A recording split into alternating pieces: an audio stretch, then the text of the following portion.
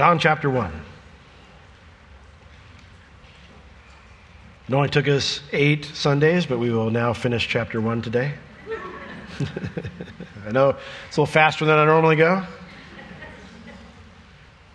John wrote his gospel. He tells us in John chapter 20, verses 30 and 31, that you might believe. These things are written that you might believe. Jesus did lots of things, but I've specifically selected certain events, certain things that happened, certain things he said, certain things he did, certain testimonies that you might believe that Jesus is the Christ, the Son of the living God, and that by believing in him you might have life through his name. And so we've been going through this first chapter, and John's been calling these witnesses to the stand to testify to us that we saw his glory. This is our testimony of who Jesus is. And what we're finding out is that when individuals spend a little bit of time with Jesus, he radically changes their lives. When Andrew and John spent one evening with Jesus, they were forever different. They went to tell their brothers, Peter and James, and their testimony was simple. We found him. We found the Messiah. Come and meet him. Well, they weren't the only ones that decided to follow Jesus in those first few days after John declared, "Behold the Lamb of God." Today we're going to meet a man that Jesus sought out. And after he spends some time with Jesus, he's going to go find a friend, and he's going to tell him the same thing. We found him. Come and see. So John chapter 1, we pick it up in verse 43. It says, "The day following, Jesus would go forth into Galilee and finds Philip and says to him, 'Follow me.' Now, Philip was of Bethsaida, the city of Andrew and Peter. Philip finds Nathanael and says to him, 'We have found him, of whom Moses in the law and the prophets did write, Jesus of Nazareth, the son of Joseph.' And Nathanael said unto him, 'Can there any good thing come out of Nazareth?' And Philip said unto him, 'Come and see.'" Come and see. Well, it says in verse 43, the day following. From verse 19 to this verse, John records 4 consecutive days.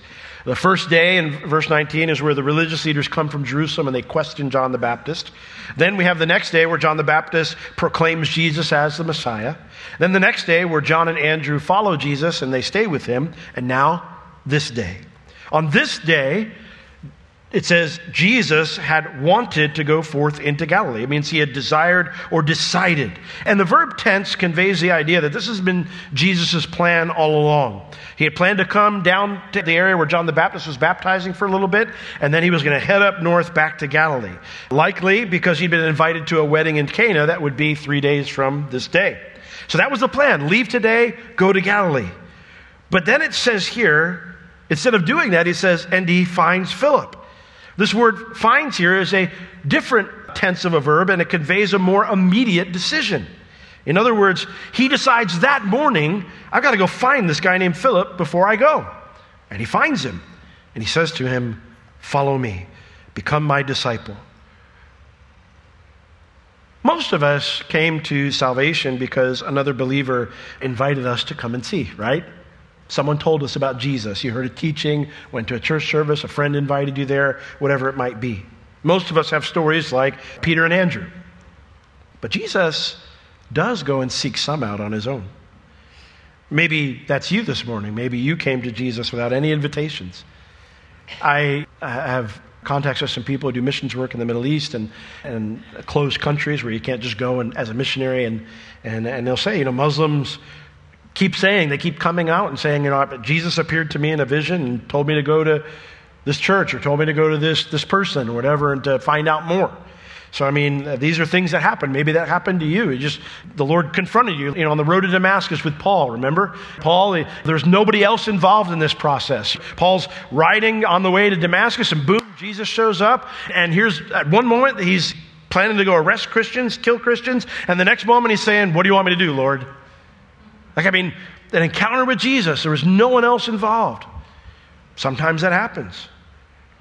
This shows how extensive God's love is for us. That he knows what we need to experience to put us in the best place to make a decision to follow him.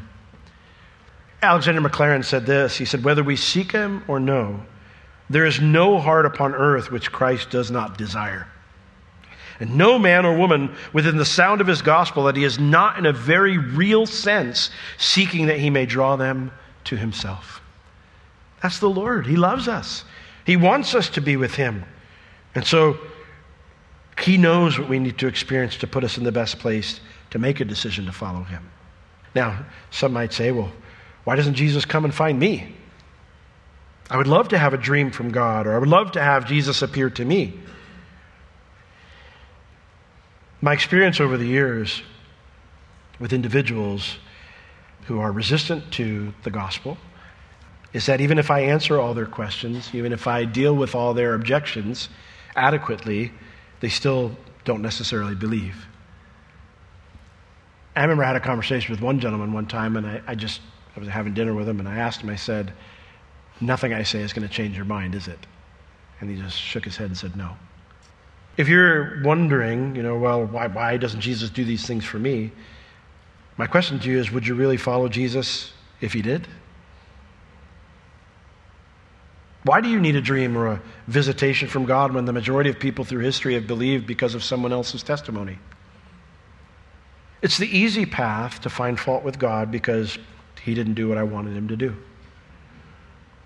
It's much harder to ask myself the important question, which is, why do I need God to do this in order for me to believe? That's the real question. Now, I'm not telling you how you should answer that. That's a question you should ask. Would it really make a difference if God appeared to me like this, or he came and found me in this way? Some would say, well, I don't need to ask those type of questions. I'm not interested in that. Or I've heard some say, why would I ask a question of someone I don't even believe he exists? Or I don't believe the Bible is real. Like, why would I even waste my time asking a question? To which I would say, how many hours a week do you waste trolling the internet about things that aren't true? How much time do you spend on TV watching things that aren't true and then going in on message boards and forums and blog posts to find out what they think about the show that's not true? The reality isn't, why would I waste my time doing something that I don't believe is true, or questioning something I don't believe is true, or diving into a topic that I don't believe in.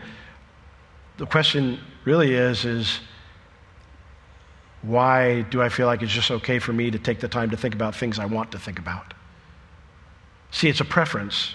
It's not that I'm interested in truth. It's a preference. And when I decide, well, I certainly don't have a problem thinking of things I don't think are true on the one hand, but this I have no interest in, or I don't like it, or I don't like what it says, so I won't. I'm not really being honest with myself. It's not really, I shouldn't call it, well, I don't have I don't believe it. No, it's, you just don't care. So, again, I think it's important for us to take the time to ask, why do I need God to do X, Y, Z in order for me to believe? And would I if he did it? Now, for some of us, the answer is yes, we would believe. We sincerely needed a boost. Some of you have that kind of a story of how you came to salvation. But for most of us, the problem isn't with what God has or has not done. It's our refusal to believe because God doesn't fit what I want him to be. I'd be interested in God if he was like this. And there's the little side effect of that, which is if he doesn't have to fit what I want him to be, it means I don't get the final say in what happens to me and to those around me. Well, Jesus makes it very clear to Philip from the get-go who will be calling the shots. He says, follow me. And then Philip has a choice to make, right? He can say yes or no. I wonder why Jesus decided to go find Philip. Here you are, you're God, right? And you've got everything planned out, which, by the way, is kind of an interesting thought, that Jesus woke up that morning and is like, I've got to go find Philip. You didn't go to bed knowing that? Like, how is this immediate and not part of the plan? Because he's also fully human, right? We'll dive into this a little bit later, that contrast, but he woke up that morning and he's like, I got to go find Philip. So was this something maybe the Father put on his heart to do? Or is it possible that Jesus went to go find Philip because Peter and Andrew asked him to? Because verse 44 says, now Philip was of Bethsaida, the city of Andrew and Peter. Now, Bethsaida is a fishing village on the north shore of the Sea of Galilee. Peter's not living there currently, so when it says he's from there, he and his brother are from there, it means that's where they were born, that's where they grew up. Peter's currently living in the city of Capernaum, we know from other scriptures, which is another fishing village in the same area. So these guys were born in Bethsaida, grew up together, maybe even were friends. So maybe they asked Jesus, hey, we got a friend Philip who's in town, can you go get him too? I don't know. Whatever the reason, Jesus tells Philip to follow him. And how does Philip respond? The Bible doesn't tell us. I mean, we know he went with Jesus, but it doesn't tell us how he responded or what he said.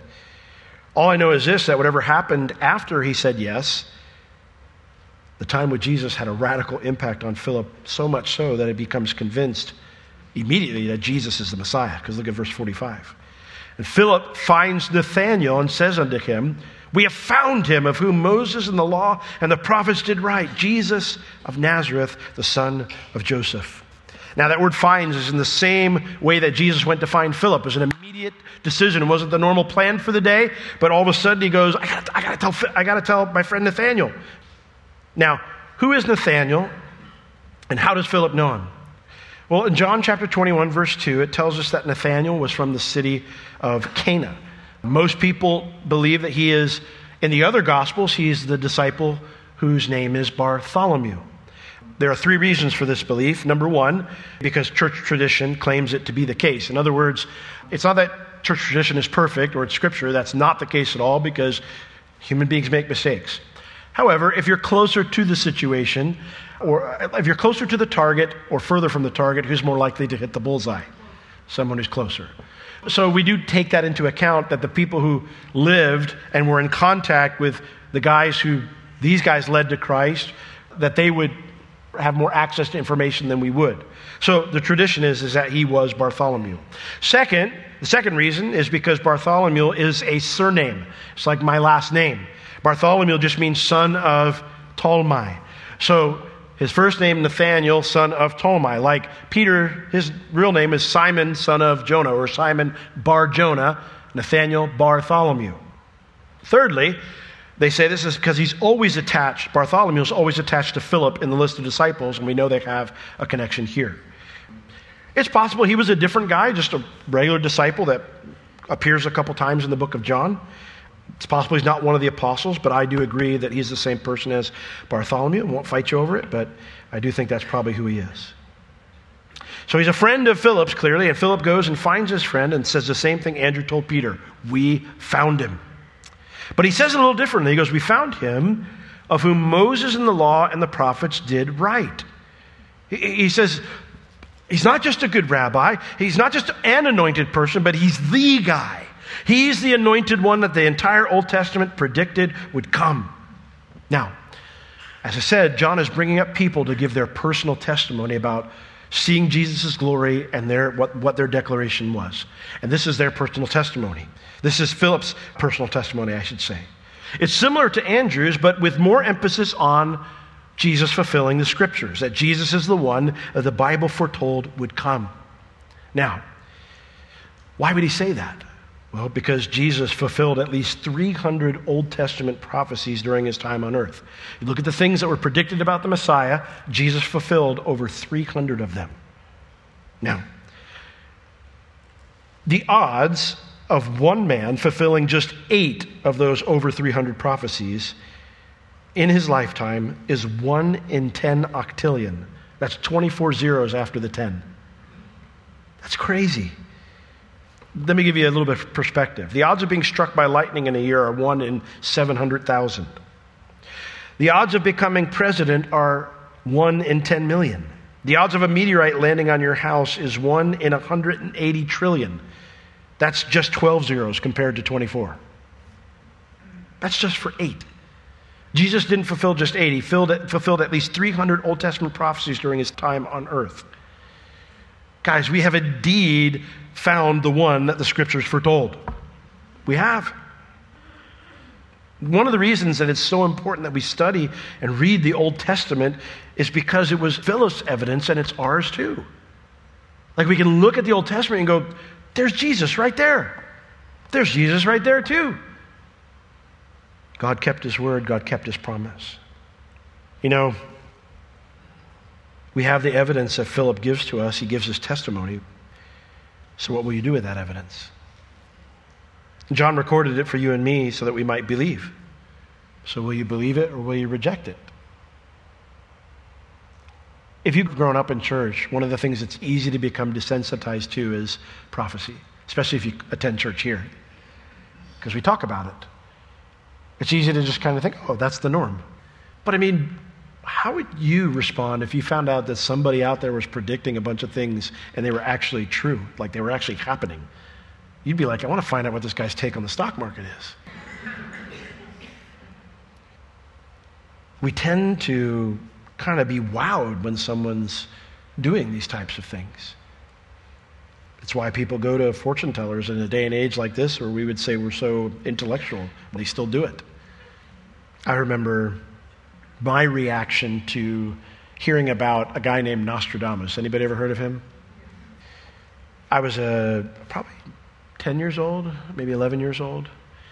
And I was watching, at that time, he'd kind of come back into the limelight, and people were, doing all these documentaries on him and stuff. And I remember I was watching one particular episode on TV, and I'd seen it a few times, and he was mentioning about, how he predicted there'd be an Antichrist in this day and age, and then he predicted this Antichrist, and like Hitler fulfilled all the prophecies perfectly, and then he predicted there's one coming, and bring World War III and destruction everywhere, and blah, blah, blah. And I remember I was like, man, Dad, that's scary. I mean, that's weird. This guy predicts some things, and I'm not a believer at the time. My dad's not a believer at the time.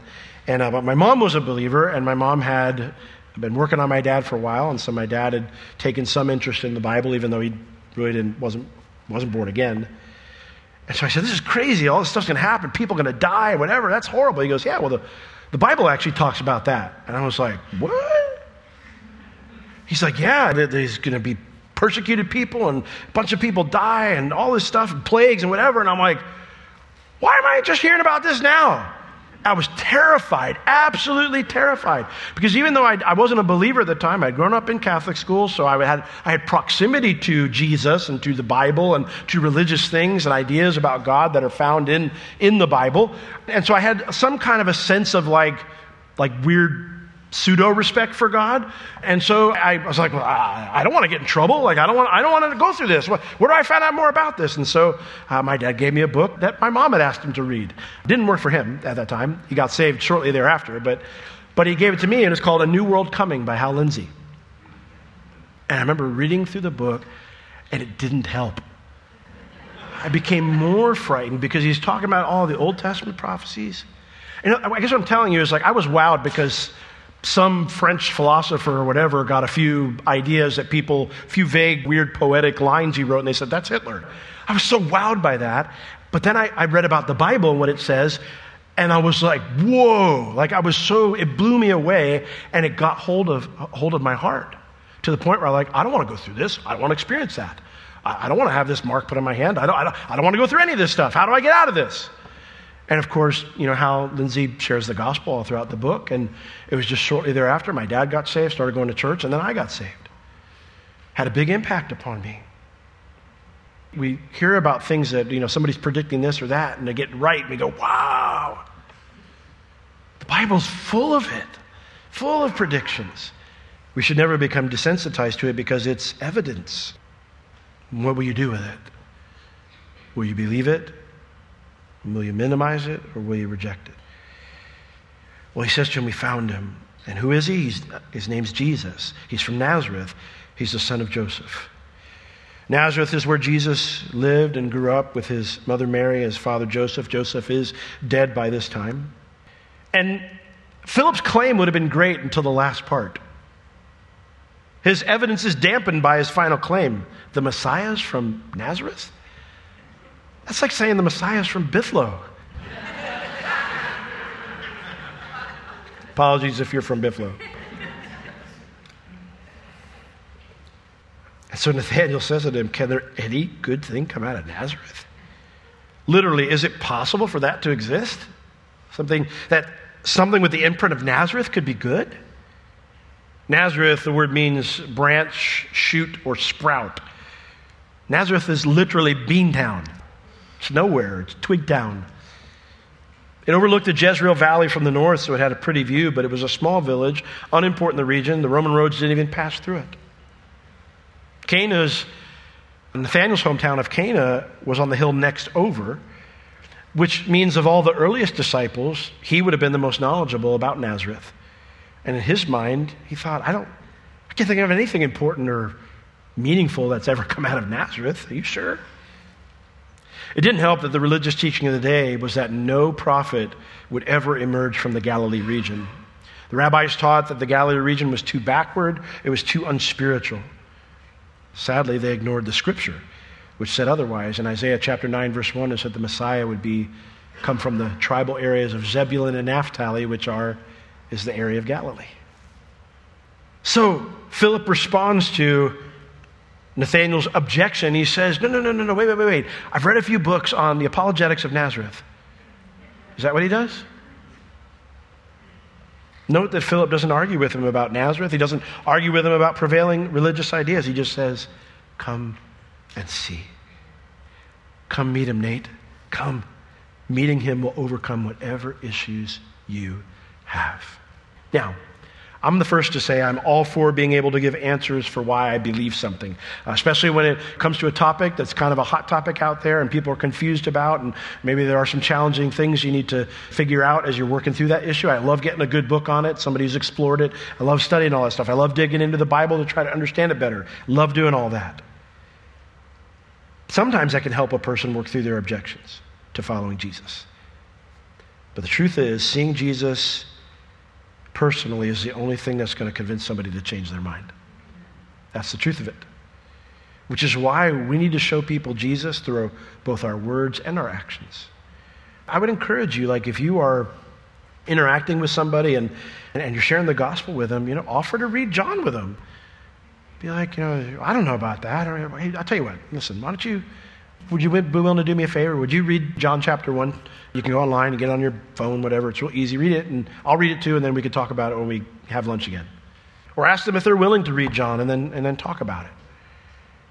I'm nowhere near the most knowledgeable person when it comes to God or the Bible, but given my experience, I can usually answer most objections to the faith that people bring up. I've been able to show someone their wrong assumptions about the scripture or about Jesus or their wrong perceptions or their flat-out misunderstanding of a passage of the Bible. But that has rarely been the thing that changes their mind. Usually it's been they saw something different in me. They saw that I love Jesus. They saw that I love them. They saw that I put up with all their questions or their antagonistic attitude or whatever, and I just loved them through it all. And slowly it whittled at them, and they said, I'll visit that church. The reason it works that way is because you and I are not Jesus. We are not their Savior. If they're unwilling to come and see him, then nothing will change. Which means we need to show them more than just the right answers. They need to see Jesus in us. They need to see Jesus in the scriptures. They need to see him themselves. Well, something convinced Nathanael to come. Maybe it was the fact that Philip was just, I know, it is, just, you got to come, man, you got to come. Sometimes that's it. They're like, dude, I don't want to argue with you. You need to come to church with me. Sometimes that's it. You need to come, man. You need to come. Jesus is awesome. I love him. He's done a work in my life. You just need to come. Whatever it was, something convinced Nathanael to come, even though his original opinion was that this is a waste of time. So what does he find when he meets Jesus? Look at verse 47. And Jesus saw Nathanael coming to him and said unto him, Behold, an Israelite indeed, in whom is no guile. Jesus sees Nathanael coming. It's not like when Andrew and John were following Jesus. He turns around and he kind of looks at him and he goes, what you guys need? What are you looking for? It's not when he meets Peter and he just fastens his eyes on Peter and he's like, your name's Simon, but it's not going to stay Simon. I'm going to turn you into something else. This is one where he just casually notices somebody's coming. And as Nate gets into range to hear Jesus, Jesus says something not to him, but about him to the other four guys there, to John, Andrew, Peter, and James. And he says to them, Behold, which means, look, check this out, guys. An Israelite indeed, in whom there is no guile. It means an Israelite in truth, in reality, in whom there's no trickery, no deceit, no falsehood. In other words, look, guys, we got a bona fide, genuine Israelite in our midst. Now, what a weird thing to say when the only people here that are in the midst of your hearing of your voice are all Israelites. What is he saying? What are you saying about my mom? What was he saying? If you're there, like, what are you thinking? Like, I'm an Israelite. Do I need to get a blood test for you, Jesus? What do you mean? And what does Jesus mean? Well, Paul puts it this way in Romans 9, verse 6. He says, there are not all Israel who are called Israel. Where did the name Israel come from? Well, it came from a guy who originally had a different name, Jacob, right? Jacob was given the name Israel because God was going to make him into a different person. Remember Jacob? I love Jacob. He's probably my favorite character in the Bible. I relate to him a lot. Jacob, his name means what? Heel catcher, dirty, sneaky thief, right? Always doing whatever I got to do to get ahead. Get my way out of any situation I could get myself into, right? I'm in charge. I'll take care of myself and I'll get it done. I'll do whatever I have to do it. That's Jacob. And God comes to him and he says, I'm going to give you a new name. That's not going to be your life anymore. Jacob had run out of ground to run. He had burned bridges with his family. He had burned bridges with his wife's family. And now he's got Esau coming at him one direction. He's got Laban coming at him from another direction. And he sends off his family toward Esau with the hope that if things don't go well, at least it might buy me some time to get away. And while he's there up on the hill, thinking about what to do, how do I get out of this one? Because he's feeling pretty cornered. God comes out of the trees with his WWE outfit on, and they wrestle all night long. Jacob all night like, no, I got this, I can figure this out. If worse comes to worse, I'll just run. And finally, God could have done this at any moment all night. He just goes, boop, touches him in the hip, and now I can't run. And the Bible tells us in one of the minor prophets, it says that with tears streaming down his face, he's clinging to God. He says, I got to go, Jacob. It's morning. You got stuff to do. You got stuff to take care of. You got this, right? And Jacob's like, please don't leave without blessing me. You ever been there before? You're just weeping. God, if you don't do something, if you don't bless me somehow, it's it. It's over. What if God came to you and said, all right, I'll help you out. What's your name? What's my name? What does that have to do with anything? For Jacob, it had to do with everything. Saying his name must have been one of the hardest words he ever spoke in that moment. What's your name? Everything I've been doing all night with you. Try to do it myself. Wiggle out of whatever I get myself into. Do whatever I got to do. To admit that. And the Lord looks at him and he goes, here's my blessing for you. That's not your name anymore. You're going to be called Israel. I'm going to be in charge now. I'm going to govern your life. Means to be ruled by God, led by God, governed by God. So the name Israel had great significance. When Jacob was acting like old Jacob, the Bible calls him Jacob. When he was following the Lord, it calls him Israel. But names have a habit of being attached without meaning as history moves on. And the reason behind the need for the name change was remembered less and less by the time Jesus came. That's why John the Baptist and later Jesus' sermons of repentance, it was controversial. Why would Israelites need to repent? We're already God's people. How do we become God's people when you're already God's people?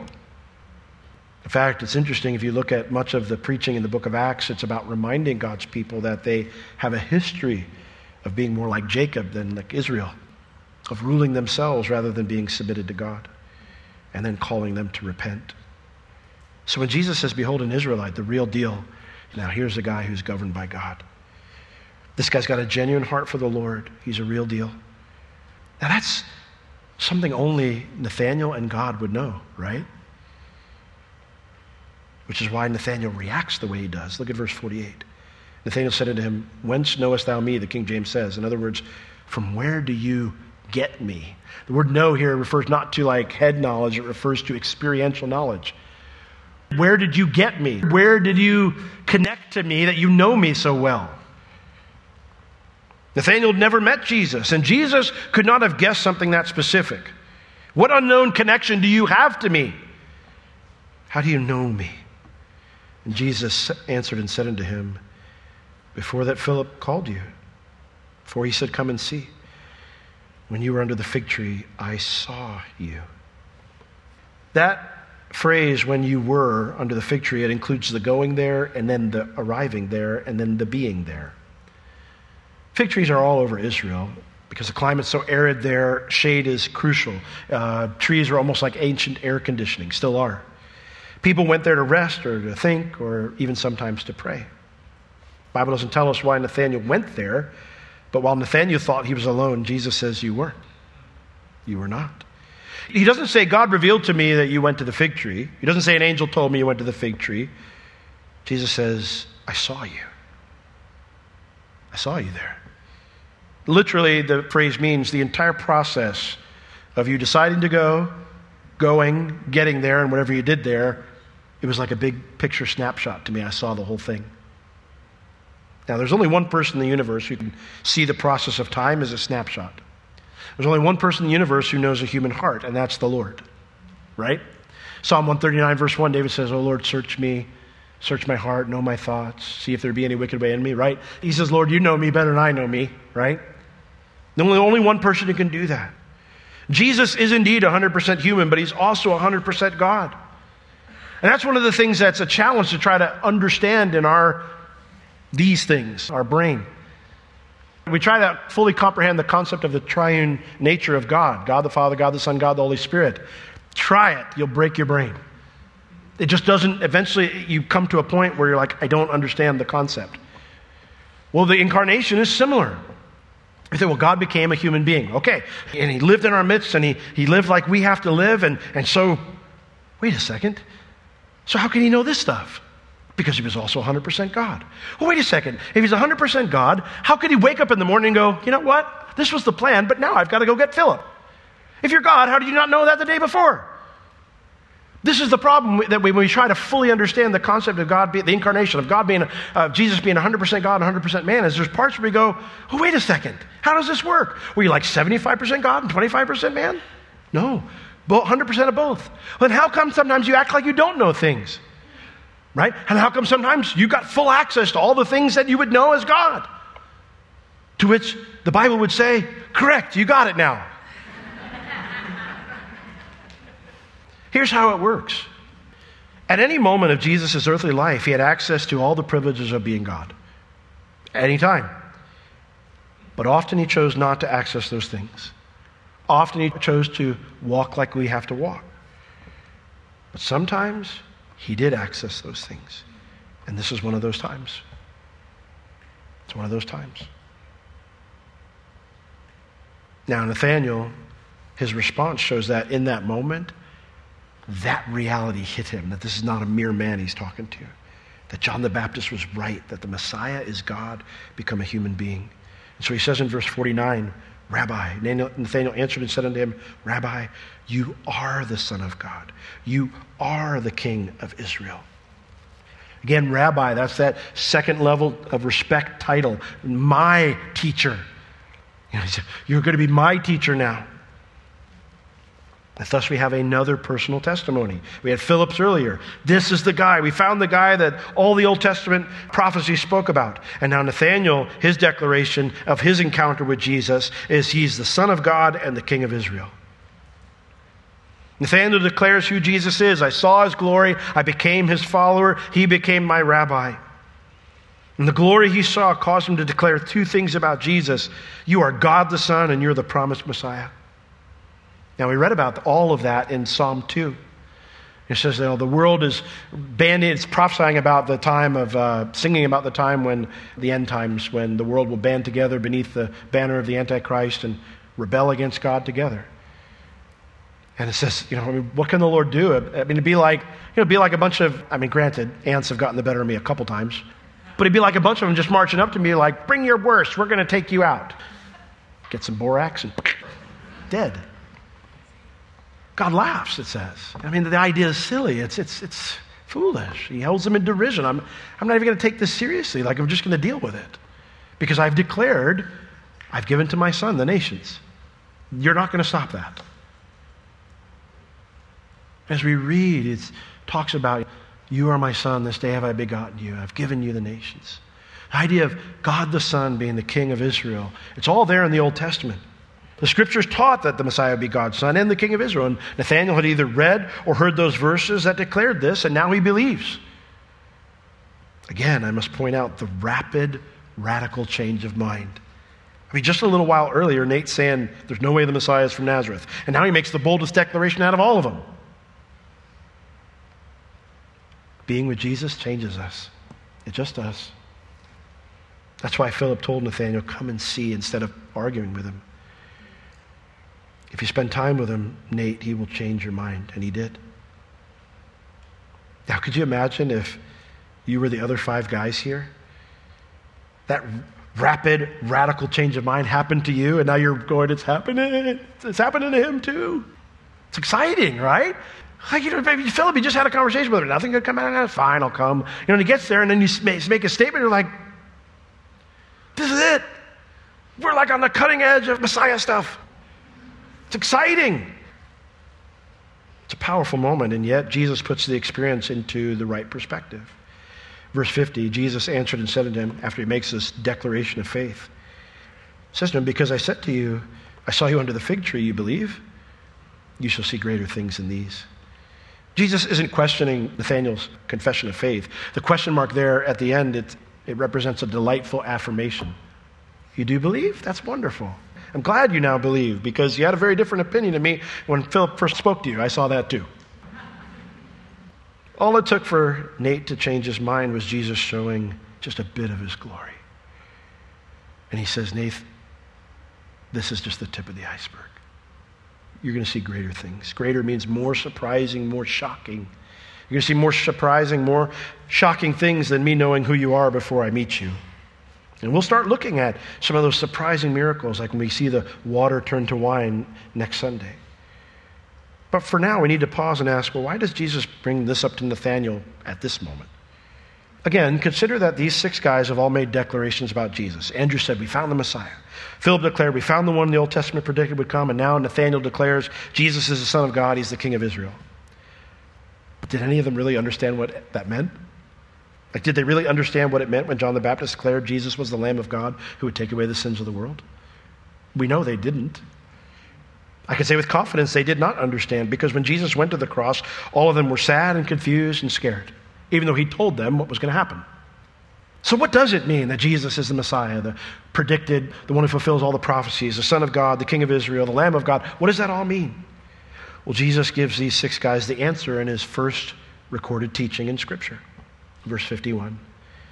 Verily, verily, I say unto you, hereafter you shall see the heaven open, and the angels of God ascending and descending upon the Son of Man. Verily, verily is a phrase only John uses. It's the word amen, amen in the Greek, and it means it's true, and doubled for emphasis. This is an important truth, Nathanael. In fact, it's something so important that all you need to understand it. He says, verily, verily, I say unto you. The word you there is plural in the original language, so this is for all of you guys, not just Nathanael. And he says, hereafter, in the future, all of you are going to see, the word see means to experience an event in the future. And what is it? You're going to see heaven open and the angels of God ascending and descending upon the Son of Man. The word there, open, means standing opened. It means it stays open. It'll never be closed again. You're going to see the sky open up, never to be closed again. And the angels of God ascending and descending upon me, the Son of Man. This is a new title. Jesus says, I am the Son of God, Nathanael, but I'm also the Son of Man. You asked if anything good could come out of Nazareth? The answer is yes. I'm just a man from Nazareth. I am God. I am God's Son, but I'm also a man from Nazareth. And I'm the one who's going to repair the gap that Adam caused. I'm going to bridge the gap between God and man, because I'm both. In Isaiah 64:1, Isaiah cried out. He was praying in the midst of all these things that God was saying was going to happen to his nation. He says, oh, Lord, I wish you'd just rend the heavens and open up that we might see your glory and that the mountains might tremble again. The prophet is saying, Lord, I hear about and I read about the days when you came and you visited your people at Mount Sinai. Would you do it again? Would you rip open the heavens and your presence come in our midst? Banish all the gloomy clouds that have barred us from your face. Bring your presence like you did once. Bring it again like it was there in Mount Sinai. But Jesus says there was something planned that was way better than a repeat of how terrifying Sinai was for the people of Israel. Something that he had shown to Jacob a long time ago. You can read it in Genesis 28, verses 12 and 13. But as I told you the story of Jacob earlier, he stole his brother's birthright. And because of that, he has been forced to flee his home now because Esau plans to kill him. And he's headed somewhere, but he doesn't know where he's going. He's headed to go find his mom's side of the family in far off Haran. I mean, this is 365 miles by foot. I mean, it's a long trip. And this particular day when he has this dream, he's alone with rocks for a pillow. If life ever looked like it was over, it was now. And to make things worse, Jacob deserved it. This was all his fault. He'd been an awful brother, an awful son, and now he's paying for it. But into the middle of that, the Lord appears to him in this dream where he shows a ladder going from earth to heaven and angels ascending and descending on it. And then God speaks to him and promises the covenant to him. He says, you're the one that the covenant's going to come through. Jacob wouldn't even enter into a relationship with the Lord for many years, but God's point to him was made. I still love you, Jacob, and I'm going to fix this mess that you've made. I'm going to rescue you from your sins. Well, Jesus here claims to be that ladder. He's the method of bridging the gap of our sin and God's holiness. He is the means of rescue. He's the way God's love, God's grace, and God's promise will be shown to us. These men would see more miracles and more proofs that Jesus was the Son of God and the King of Israel, but there was one miracle coming that would be greater than all of those, and it's the miracle that identifies him with us. They would witness the shocking, horrifying, surprising, and wonderful miracle of the cross. And someday they would understand just how miraculous it was. From his very first teaching, Jesus had the cross in mind. It's not that the other things he said don't matter or aren't important. He had all sorts of teachings. But everything was leading to this ultimate goal, to rend the heavens and open the way for us to see God again through the cross. Amen? And that's a fitting thought to enter the celebration of the Lord's Supper, don't you think? We're going to remember what he did for us, where he ripped open the heavens, stepped into time, and now we have access to God. In the book of Hebrews it says, let us come full of assurance into the holiest of all, with hearts full of faith, knowing that we can be accepted in Christ by the Father, that we don't have to stay away. Now you might say, well, I don't see the heavens opened right now. You're right. There is one more thought in Jesus' first teaching to these men. The heavens won't fully stand open until Jesus comes back. But here's the thought that we don't always have when we think about that. When Jesus comes back, he'll be God's Son still, but he'll also still be the Son of Man. He'll still be the one who bridges the gap. He'll be one of us. God became a human to save us from our sins on the cross, and he's still going to come and save us as the King of Kings to rule and reign here for 1,000 years. Come quickly, Lord Jesus. Amen? Lord, we are so grateful for the testimonies of these men, and then, of course, your first teaching here that everything points to the cross. Everything points to you. So, Lord, as we enter this time of communing with you, of remembering what you've done for us on the cross as you've commanded us to do, we want to think about, Lord, all that you did for us. And we want to think about the fact that you're not done, that you're coming back for us too. So, Lord, now, as we move into a time of worship and song, we give you our hearts, we give you our minds to think on your love, to think of your cross, to think of your sacrifice. Lord, we are making this profession now that we believe too. So, Lord, we give you this time now to, Lord, just worship you in Jesus' name. Amen.